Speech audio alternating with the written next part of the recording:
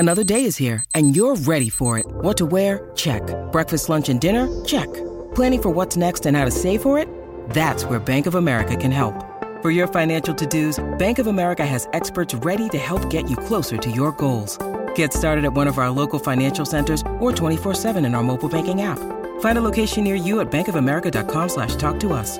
What would you like the power to do? Mobile banking requires downloading the app and is only available for select devices. Message and data rates may apply. Bank of America N.A., member FDIC.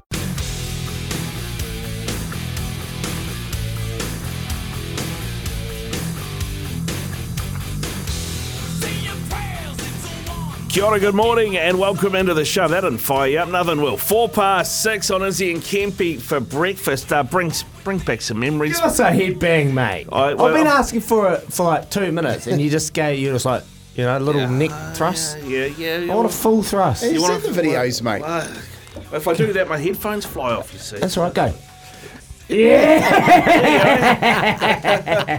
There you go. It's like a Pantene commercial. How good.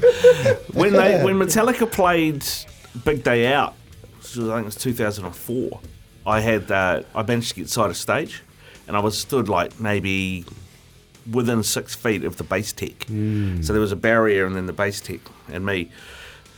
And they were good, man. They would chat away, sort of during breaks and things. And then when the pyro went off, so that's how far back we are. We're behind the support guys. The pyro went off. It was like a wave of heat. You could feel it from where I was. And I had this black cap on. After that, it was grey from all the ash from all the pyro and stuff. It was just like, mate, it was crazy. Is that why they're all looking sweaty up front? Oh yeah, honestly, mate, it was warm up there. It was warm up there, especially when you add the pyro in. Oh, Metallica. I heard a rumour actually that they might be coming next year.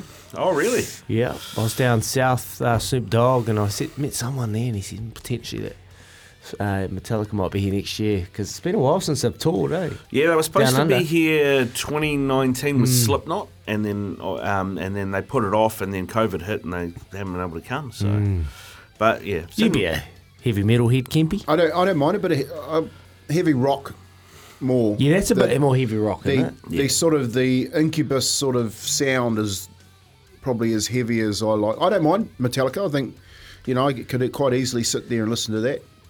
Easy, but just a little bit softer. A little bit softer. I grew up with Metallica, Korn, Slayer. Yeah, my brother was the same. He was mad on it. Rammstein. I've seen them. I've seen them at Big Day Out, mate. They were the craziest. concert I've been to. He had a guitar with a flamethrower. Yeah. And flew it out over the crowd. I was like, man, you're talking about ash.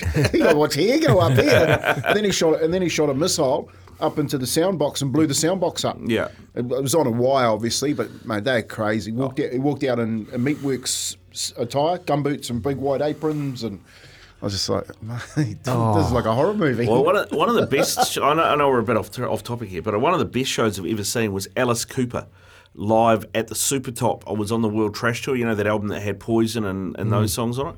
And he comes out, starts doing one of his biggest famous songs is Welcome to My Nightmare. So he's singing Welcome to My Nightmare. And he's halfway through it, and then a guy dressed like Jason Voorhees from Friday the 13th, hockey mask, machete, runs on stage, starts chasing him around. It's all like part of the act. And then because it was the trash tour, there's a big like trash can in the middle. He backs into it, Alice, and the top flies open and Freddy Krueger jumps out. And then he's got Freddy Krueger and Jason from chasing him around the stage for the whole song. When that first came out, so I just left school when that first Freddy Krueger movie came out. Never went to another one. No? Never went to another one. Too Mickey? It was just out the gate, mate. When I was that young, I thought, who thought this up? This is crazy. Where's Craven? And then I just was like, no, man, I'm never going to close my eyes and go to sleep again just thinking about that. So some real best concert in New Zealand been to, AC/DC. Oh, yeah, which one was that? Would have been, my son was 9. I took him. Mount Smart? No, Western Springs. Oh, Springs, that with the rock and roll train. Yeah, she had opened for them. Yep. And I took my boy, I said, mate, they'll probably never come to New Zealand again, these boys. Let's go. And I said, can't tell your mum, I'm going to see things you never see here, mate. And we were sitting there and, as you know, and all of a sudden some gear comes off.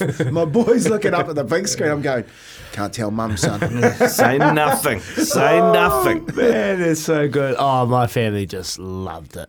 My brothers and all the family love a bit of heavy metal. It's probably a reason I got selective hearing because I switched straight off when that went on. But You're like, I did enjoy Metallica. Yeah. They're probably one of my favourites growing up. But the rest of them like Slayer and Korn, bit too heavy for me. But too heavy? Too heavy? Oh, fair enough, mate. Each to their own. Nothing like a bit of, Angel was of for you Death anyway. first thing in the morning. That was I for like you, it. that song. It's good, mate. I like it. Thank you. I like to appreciate step it. in and really just stay away from the heavy stuff. But Metallica's good. Yeah, Metallica's good, mate. That's Sepultura. Yeah, Sepultura. Brazilian metal. You know them? Never heard of it. Right. Araha. Big into it. Big Sepultura fan. Anyway, let's get on with the show. Because coming up today, we have got Andrew Webster after 8 o'clock, the Warriors coach. Named the team yesterday.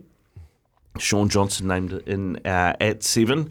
Tohu Harris named at 13. Dills Walker named at 14. Hopefully all those injuries are behind us. Yeah, and it's important too, Newcastle, they got a day less to recover. And they played extra time too, and they're right? getting hammered, apparently. We spoke to our young Crossland, who's on running it straight this afternoon from 2 o'clock, if you want to tune into that. And they're actually really busy over there as well. So I think both teams are pretty much in the same boat, because you got Fitzgibbon, he's out with a shoulder injury, and Hastings is out with an ankle injury. So Clune comes in for Newcastle. Those are big misses for Newcastle. Yeah, and then we've got Sean carrying a calf injury and Tohu carrying a knee injury, and we still haven't heard about Dills Walker. They've kept that one under wraps. So, mate, it's that time of year that, you just play through it, get a bit of pain relief and get out there, because you don't know whether or not you're going to be there next week, and deal with next week if that happens. Yeah, so Webby coming on after 8 o'clock. After 7 o'clock, Peter Alatini, because neither Tonga nor Samoa have played yet at this Rugby World Cup. They both play this weekend. Been a bit of talk to Daniel Leo, the former Samoan international, talking about the refereeing between Fiji and Wales. And then, this is interesting, the guy that's been named to referee the Fiji Wallabies game, Kempe, get your reaction to this. He's supposed to be Irish, but he's a Welshman living in Ireland, right? And he's going to referee Australia versus Fiji, and Wales are in the same pool, and Daniel Leo's calling foul. Oh, you think? Oh, mate, I'm sure if he's anything, he'd be like, Aussie, Fiji, you go for the Fijians. But, mate, if you do anything like that game, it was debatable, some of those decision-making from the referee there. And that's the ref, the same South African All Blacks. He loves the whistle, loves the camera, gives them plenty of warnings, goes down the other end and gives them a yellow card. So I would not be surprised. We're trying to get Daniel Leo on to talk about it a bit more, but you spoke about it, Kempe. Refereeing in the North is going to be a major factor for this World Cup, which absolutely sucks, to be honest. Well, I think refereeing in both codes have taken a bit too much of the limelight, Rick. Like if you look at the NRL this year, some of the refereeing calls, you go,